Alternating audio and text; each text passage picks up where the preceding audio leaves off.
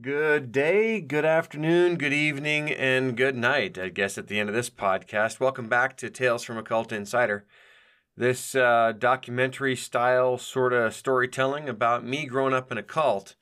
As you know, if you've been with me this whole time, or even part of this time, if you've heard the intro even once, I grew up in a cult.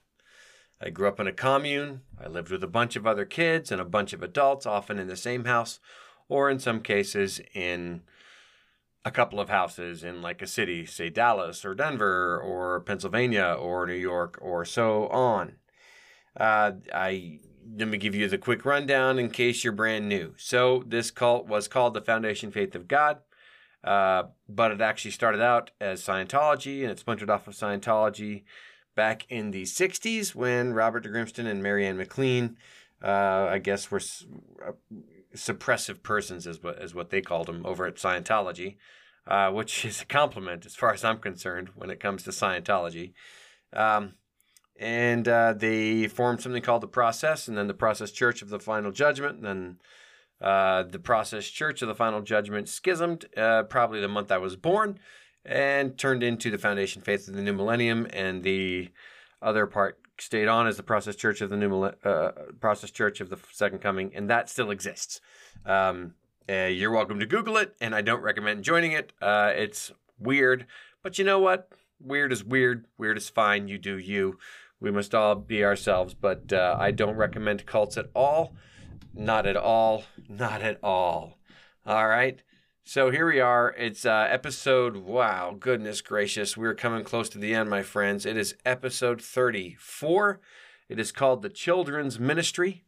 I'm going to tell some stories about Dallas, specific to Dallas, and also a little bit about New York, just so you get a view of what life was a little bit more like. Also, a few specific tales about me and some of the things that we did with our time. And when I say we did, it was what we were made to do in some of those, in many cases. And so I'm also going to be revealing, as the description of the podcast episode says, something I've never told anybody ever, except for outside of my family. My family, I believe, knows this. And if they don't know this, then they certainly won't know after this episode, because they don't listen to this episode, because they have to live with me. The cult comes up rarely, by the way, in case you were curious. The cult comes up rarely at home. Most of them know that I grew up in a cult. I do have one kid who's turning 9 in a couple of days, and he probably doesn't fully understand what that means. And the 11-year-old is probably still not entirely certain of what all that means. But the other kids, they're getting a better idea, but they also don't really grasp what this means, when it comes to, say, not having a family, because they have had. It's so foreign to their experience. And so it's neat to see the utter opposite juxtaposition of their life with mine. I call it a victory. I raise my arms in triumphal glee and sing a song of myself with a great and mighty yawp. Thank you, Walt Whitman. So, very quick, some important business. Now, you may have noticed that some of these episodes have 1 or 2 ad segments. That is because I would like to try to make a teeny bit of money off of this. Just so you know, it looks like I make about a penny for every listen. I'm within shooting distance of 10,000 listens, so that's pretty close to $1. It's not, or $100. Now, $100. I've been doing this for a long time. This is episode 33, as we said. Each is about a half an hour, so we're talking about at least 16 hours. That's not a great hourly rate, but you know what? Who cares? I'm not doing this for the money, but I thought it might be nice to make a couple of bucks. However, in addition to the ads that make me money, recently, because the podcast is sort of taking off in a way that I love, and I wouldn't mind it doing even more and quicker and bigger, you know what to do, my friends. Tell your friends. Tell your family. Tell your enemies. Tell your cat. Tell your dog. Tell your hamster that gets out sometimes and runs across the street to your neighbors. Anyway, so I was talking about the podcast, and anyway, so there's another ad segment that I put on a few of these. That's actually pro bono, of course, not of course, but it's pro bono. I'm not making any money on it. Nobody's making money on it. It's simply for awareness of buzz driving. Don't do it. For awareness of inclusion and diversity. Do it. and for helping sheltered pets. Take care of them. Go to shelters, not pet stores. Why would anybody go to a pet store? I can think of one use case for a pet store, and that's it, but we'll stop there. So there's that. Just as a quick other piece of business, you're welcome to support this podcast by clicking the link in the description if it's there. Most podcast platforms have it, or just go to my podcast platform on Anchor and you'll see it there. Also, I do speak to groups about inspiring things and overcoming the difficulties of life, turning our past into an armory full of weapons for conquering the difficulties of life, as opposed to it being our baggage or a millstone dragging us down and making our lives harder. I'm happy to answer questions. I tell these stories because I want to just be heard and also just tell the stories. It's fun. And also for a while I had some anger to get out of me, and I think I'm pretty much done with that. And you're welcome to reach out to me at jared@jaredgarrett.com and so on. Let's move right into this thing, 6 minutes into this episode. So here we go. Hopefully you're still with me. I love you guys, by the way. Thank you so much for listening. Thank you so much for sharing. Thank you for rating and reviewing. Thank you, those of you who are plugging it to the tune of over 1,000 listens in a 24-hour period from Friday to Saturday. That was cool. Okay. Children's ministry. What I mean by this is actually, this is the term that was used for the Dallas branch. So, but I'm going to have to rewind so that there's a bit more context. Now, as you know, as I've said, up to about 30, 31 or 2 kids were born as a consequence of parents, or as a consequence of youngish, hippie, adult age type people joining this commune cult and, getting together. Getting together often with the endorsement or encouragement even sometimes of the leaders of the process, later the foundation, Robert de Grimston and Marianne. And I think Marianne may have had more to say about who would be together and who wouldn't be together. So that's an interesting thought. I don't know why that was the case. But hey, you know what? It's a cult. It does what it wants. 30 to 32 or so kids. Now, a couple of those kids were removed by their parents when their parents left. For any number of reasons. These folks left, maybe because they stopped finding what they thought they were going to find, or they never really found what they thought they were going to find in the process. Maybe they found that the group dynamics weren't good. Maybe they got angered by some of the other folks in the group. Maybe the original founders were too abrasive to them, or they just got offended. People leave religious organizations all the time, and people join them all the time, right? For their personal reasons. But when there were a large number of us kids, when I was about 3, we lived in New York City, and we lived in a building, and that building was called the Children's Center. Now, I don't know if it was actually the building, or I don't know if it was the floor, but I remember it being referred to as the Children's Center, where we were. So they had a formal name for it. And we were the commune's kids, being raised by the commune, not by our parents. And so wherever the group of the kind of biggest concentration of the kids were, it was kind of called the Children's Center. So that's kind of important, okay? So that you can see the juxtaposition, the kind of contradictory, almost hypocritical thing. Really, it was a hypocritical thing that came later. Now, I've already been over the genesis of the cult, the evolution of it, and the genesis of the Dallas branch and what happened there and how it evolved into what it became. Just a very quick recap. As the cult finally got its feet under it, when I was probably around 6 or 5 or so, it wound up branching out a little bit because from the time I was probably around age 2 to about age 6 or 7, they were sending groups of adults, and sometimes some kids, if I recall. Maybe it was the kids of the adults who were on these trips for some reason. Maybe it was because they were the founders. They got to have their kids with them if they wanted. They would go on these angel tours, and the angel tours would fit as many people in this car as could fit, like a Ford sedan or something, or a Chevy sedan of some kind back in the 70s, or very early 80s. And then they would drive across country and try to find some place that they should go next, is what I believe was what was happening there.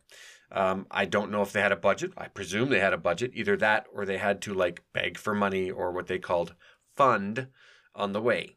something, whatever. So that's what happened when I was that had been happening for several years, and I think that those angel tours are what resulted in the branch moving from New Orleans to New York and Chicago and so on, and then from the East Coast, where Atlanta and Pennsylvania and New York and Virginia, farther inland, you could say, to the west, where we ended up with what by the time I was around 8 or 9.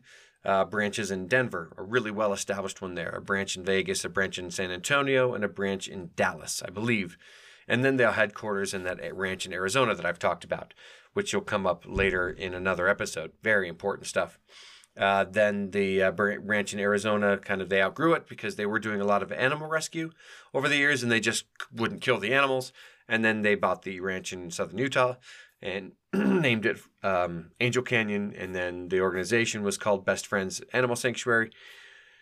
And the Dallas branch was just called the Dallas branch. So it was just called the Dallas branch, the Las Vegas branch, and the Denver branch. And I believe those wound up being the 3 final branches outside of the headquarters. I spent a year or so in Dallas after coming west from Pennsylvania and other parts over there, and didn't like it very much. I found myself not liking being around Lucia, the megalomaniac leader. She got crazier. Was just not very pleasant. She was moody. It was hard to know, what you were in for if you crossed paths with her. She had a cat named Waffen. Let me say it again. She had a black cat named Waffen. So that's terrifying. Look up Waffen, Waffen, my friends, if you don't know what that is. So I lived in Dallas, and then I went to Denver to presumably live with my dad, or to be in the same place as my dad, but then he left Denver almost immediately after, and I wound up staying in Denver for nearly 2 years. At the end of my time in Denver, and I talked about, what happened, the circumstances of being in 5th grade in the same school I'd been in the 4th grade. It was beautiful. Dallas became the place where kids were being concentrated. They were being moved there, and I don't know why they chose Dallas, but my guess is, and it's probably a fairly accurate guess, you had a really good staff of funders. They were being very, very effective out there getting money from the public and airports back in the day when anybody could be in an airport at any part of the airport, really, up to the gate, et cetera, et cetera. And, downtown in front of, busy areas where people would walk through, also shopping malls and busy areas like that and strip malls and stuff. So they were financially good, right? And that's good. But it also became where the kids wound up, probably because they could afford multiple buildings. I moved into Dallas, and as soon as, kids started being concentrated there, it was called the Children's Center. That's where the children were, Dallas. And we were split between houses in Swiss and Dixie, and then we moved north to North Dallas and to a place called Richardson, and there was a house on Chaddington and a house on El Santo and a house on La Cabeza. And so during all this time that we were in those houses, there was also a house later or farther down the road in Swiss, which was the headquarters, sort of, for that branch. Now, it wasn't really the headquarters. It was like, I guess you could call the center of operations for that branch. There was also the house on Bowser, which is where we went to school. So we called it Bowser, of course. I forget what we called the house where we did, the operations, which is where the Sunday service was, where they did all their other things. But Dallas wasn't so focused on animal rescue. No, animals were rescued with some regularity, but it wasn't the primary directive there for Dallas. But I think that there was a dog or a cat or a puppy or a kitty rescued probably every week to 2 weeks there, usually raised and brought to health, and then they would try to get it adopted out. We raised several puppies at Dixie and several kittens at Dixie to cats, and we saw several animals die of illness and of old age. It's a bit of a cruelty to not put an animal down when it should be put down, in my opinion. We've taken them out of the natural thing. We've tamed these dogs and these cats to the point where the natural order of nature doesn't kill them when they're too feeble to actually live. And so they depend on us to remove the pain from their lives. And so it is our responsibility, our moral responsibility, to not subject these poor animals to that much pain. And as much as we love them, it's hard, and I understand that. But honestly, it's not fair to them. So moving on. We did rescue and stuff like that, but there was very, very little of that relative to what happened in all the other branches. They were focused entirely on that. Dallas was called the Children's Center, but it also had, as a religion or as its charitable organization, it was called the Children's Ministry. That's right. So the whole foundation was a charitable organization, and it was a 501c or something like that. It was tax exempt for, at least in some aspects of its businesses. Dallas, the branch, was like its own independent charity of some kind, and it was called the Children's Ministry. Now, my friends, you might be saying, oh, of course it's called the Children's Ministry. That's where the kids lived. My friends, that is not why it was called the Children's Ministry. I'm going to pause to do a quick plug, and then we'll come right back and I'll explain why it was called the Children's Ministry. Don't mean to leave you hanging. Okay, heavens to Betsy, I think I've been calling this episode 33. It's episode 34. That's crazy time. So 34, and I was talking about the Children's Ministry. Dallas was not called the Children's Ministry because that's where the kids were. It was called the Children's Center because of that. It was called the Children's Ministry because its primary ministering or charitable act was visiting children in the hospitals.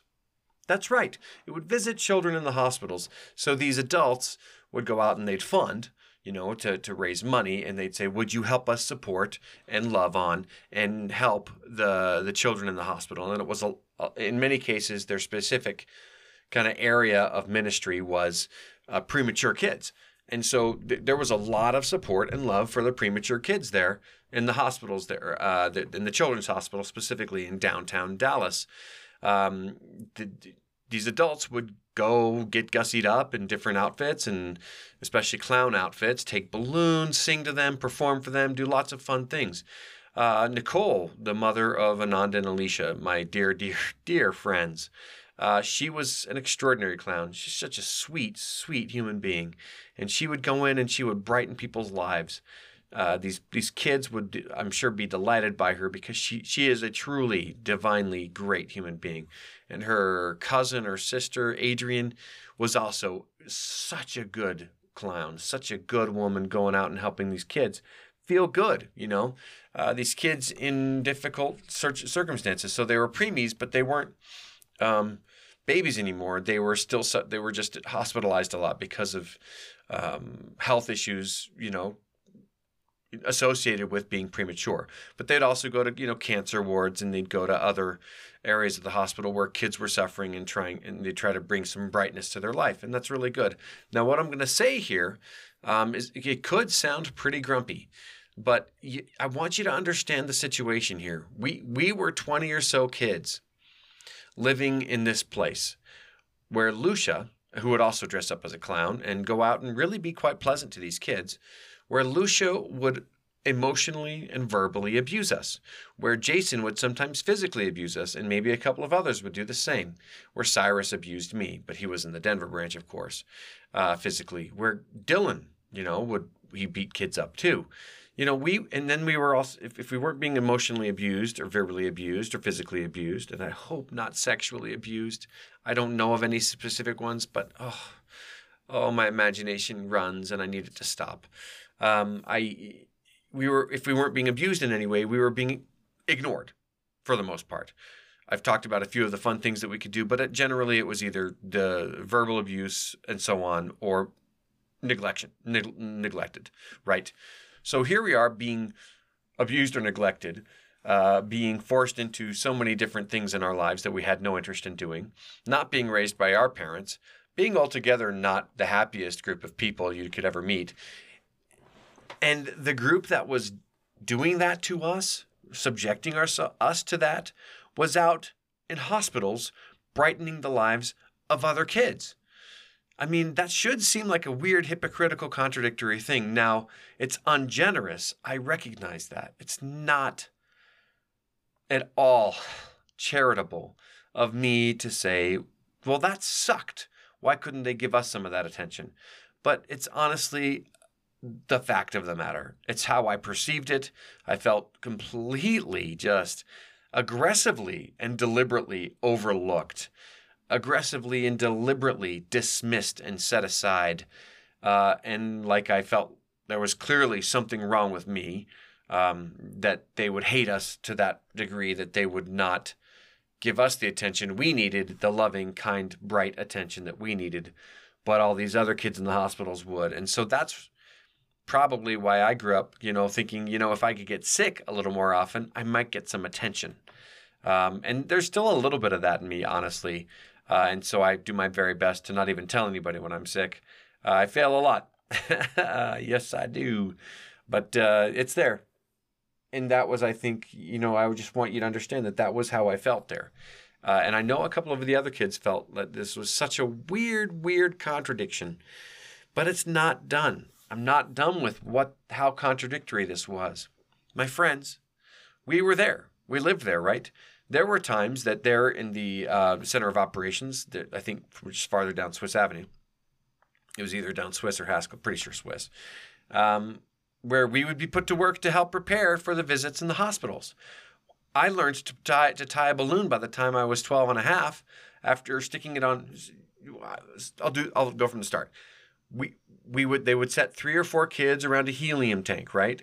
I don't know if you've ever done this, but helium tanks, they kind of have this rubber nipple at the top, and you put the balloon on it, and you bend it to the side a lot like you do like a whipped cream container, but this is sticking straight up. And helium then goes into the balloon, and you got to hold it tight on there until the balloon is full. Then you pull the balloon off, holding it, squeezing it tight, and stretch out what's left, and then you tie it, right? And I got really good at that. I got good at tying the knot and putting one of those a ribbon on it as a string.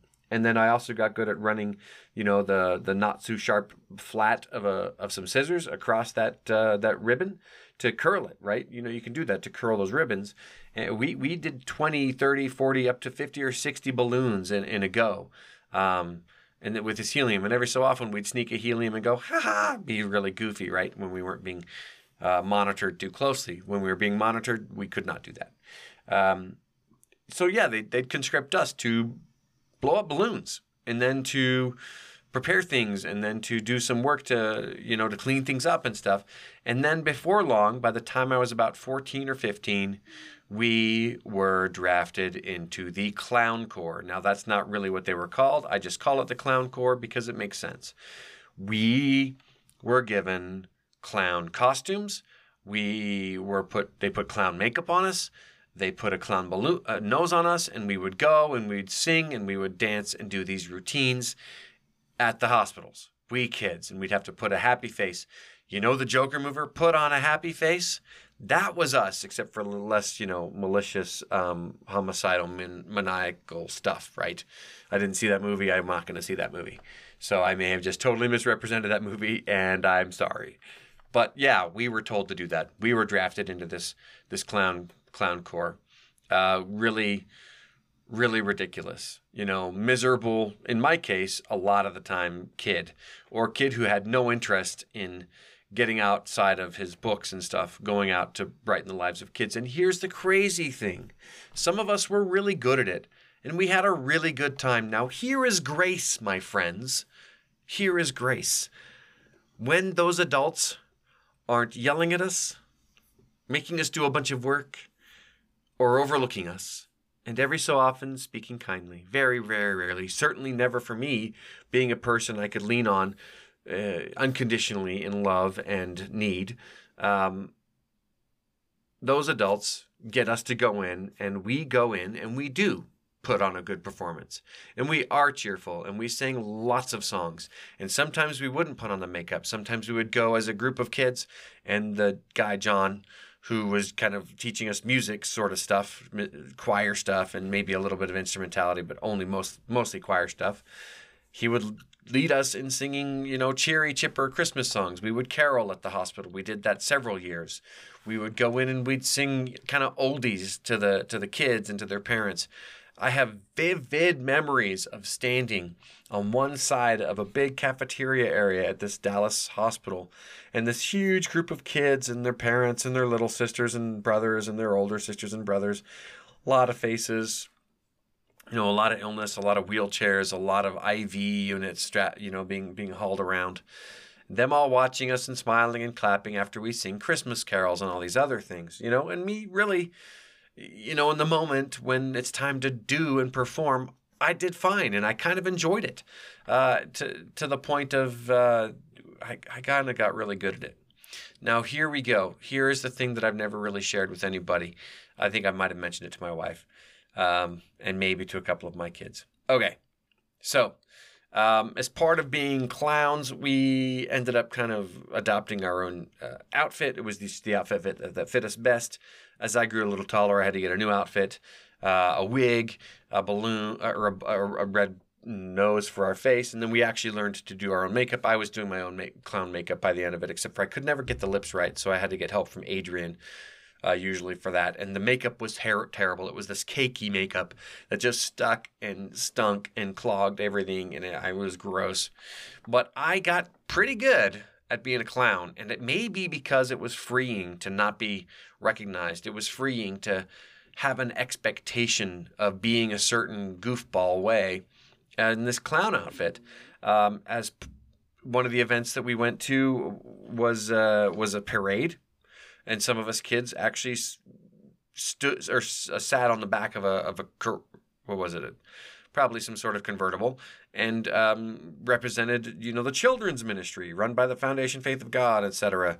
Looking like a happy church group. We were not, not in our case, not in my case, but we sat on the back of a car in a big old parade in Dallas. It was really something else. But the highlight event was that my clown name was Bobo. I chose that name. I chose the name Bobo because I thought Bozo the clown, but I'll be me, Bobo the clown. So I became Bobo the clown when I put on my clown suit, actual clown outfit, and I performed. I was funny. I could do these fun, there are these goofy little magic tricks that are like $1 or $2 or something at a magic shop. That little you can hold a little cylinder in your hand. Looks like you're holding nothing, and you pull at it and you start pulling out these multicolored ribbons, and it goes on for 20 feet or so of these multicolored ribbons coming out of what looks to the audience like an empty hand. Singing songs, playing jokes, pulling out, having a trick daisy on my lapel where I could squirt people with water. For some reason, we wound up on a university campus a couple of times. And this one time that we were surrounded by young college kids. And guys, I did this when I was 16, so I wasn't much younger than them. I was tall. I was about their size. I looked at the pretty college girls and I was like, yeah, you're good looking. And guys, I hit a groove. I went around and entertained the crap out of those college kids. I was all over the place, making them laugh, making them just having a great time. And the girls were looking at me like, whoa, who is this guy? With some admiration. And I just said, I'm just Bobo the Clown. Here I go. And I was in the groove. Bobo the Clown was a success at that time. It was Bobo the Clown's biggest success, biggest triumph, big heyday, and I was good at it. All kinds of pratfalls and jumping around and falling around. I would purposely trip over their feet, squirt them with my daisy, and do these stupid little magic tricks, and make funny jokes about their names and stuff like that. So I have revealed an old alternate personality of mine, an old character of mine, Bobo the Clown. Do with this knowledge what you may. It's out there. You cannot blackmail me. Nobody can blackmail me about this one. There are probably some other deep, dark secrets somebody could blackmail me about, but hopefully I've exorcised all of that. But all this to say, this was the children's ministry, and nobody once ever copped to the weird, contradictory, kind of hypocritical, weird juxtaposition of the whole thing. You have kids that you're abusing, you're ignoring, you're giving a rather miserable life to. But here you are, tax exempt, and going around doing a children's ministry in the hospital. Thank you for making those kids' lives better. Could you perhaps have made our lives better? You may be wondering, how do you know, Jared, that you were tax exempt? Because I did the shopping for the house I lived in. I did it. I was a part of it. I was a big helper for it when we lived in Dixie for the last year. And then I did all the menu planning and all the shopping for our house in Richardson. on El Santo for, probably a year and a bit. That was me. I did it all. And when I paid for stuff, I would say we are a tax-exempt organization, and I would show them some number or something, and they'd find it in their table, and they would give me tax-exempt. So I didn't pay taxes when I did the grocery shopping for us. There you go. And that is my story of the children's ministry. The weird thing that made me feel fairly aggressively dismissed by the organization unless they needed me to be involved, which was bizarre, but still victorious as Bobo the Clown. Still parts of protests as well. Sometimes we were dragged out to protests there. We protested like Israel doing something to the Intifada over there. Lucia was firmly on Palestine's side. We protested some wars and stuff. And I remember one protest, we were on at least local TV, local news, I think we weren't interviewed, but we saw ourselves on the news later that day.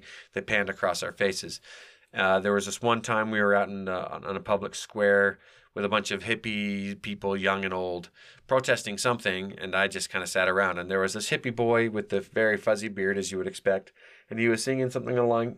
He was strumming his guitar, and for some reason I remember.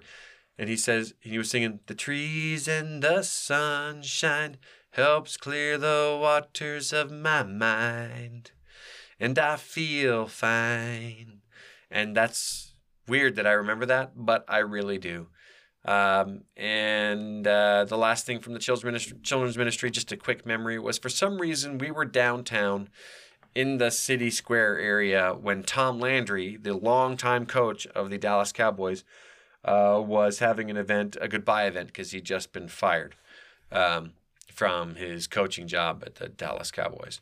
I was a bit of a Cowboys fan while living there, but I've been a Steelers fan my whole life, so I didn't care a whole lot, but I heard a lot of people upset that they felt like he was being treated shamefully. That's the end of this episode, Children's Ministry. There you go. We will have a chapter from the memoir next month, or next episode. I'm glad you stayed tuned till the very end because I'm going to involve you in my process. I'm going to start querying agents to try to get my memoir sold. I'm going to start actually tomorrow in earnest. I'm gonna finish my another revision on it very quickly. It's already in really good shape. I just want to make sure that the opening chapter is extra good. And then I'm going to start querying. So I'm going to have you join me on my journey of trying to find an agent who can help me sell this memoir. And I'll keep you apprised. Until next time, which will be episode 35 and a chapter of my memoir. Please keep listening, share with your friends, do lots of reading, buy my books if you want to. It's coming to Christmas time. You can buy my books. You just email me at jared@jaredgarrett.com if you want signed ones that I'll send to you. I will eat the shipping cost. I'll just send you the book signed, and you can give it to your friends all wrapped up. Books wrap easy. And you can also just get them on Amazon or order them through Barnes & Noble and stuff like that too. They're not on the shelves because it costs too much to shelve books. Thank you for listening, my faithful listeners. Thank you for telling your friends. Thank you for reviewing, and thank you for being who you are that makes the world a better place. Until next time, continue to be great.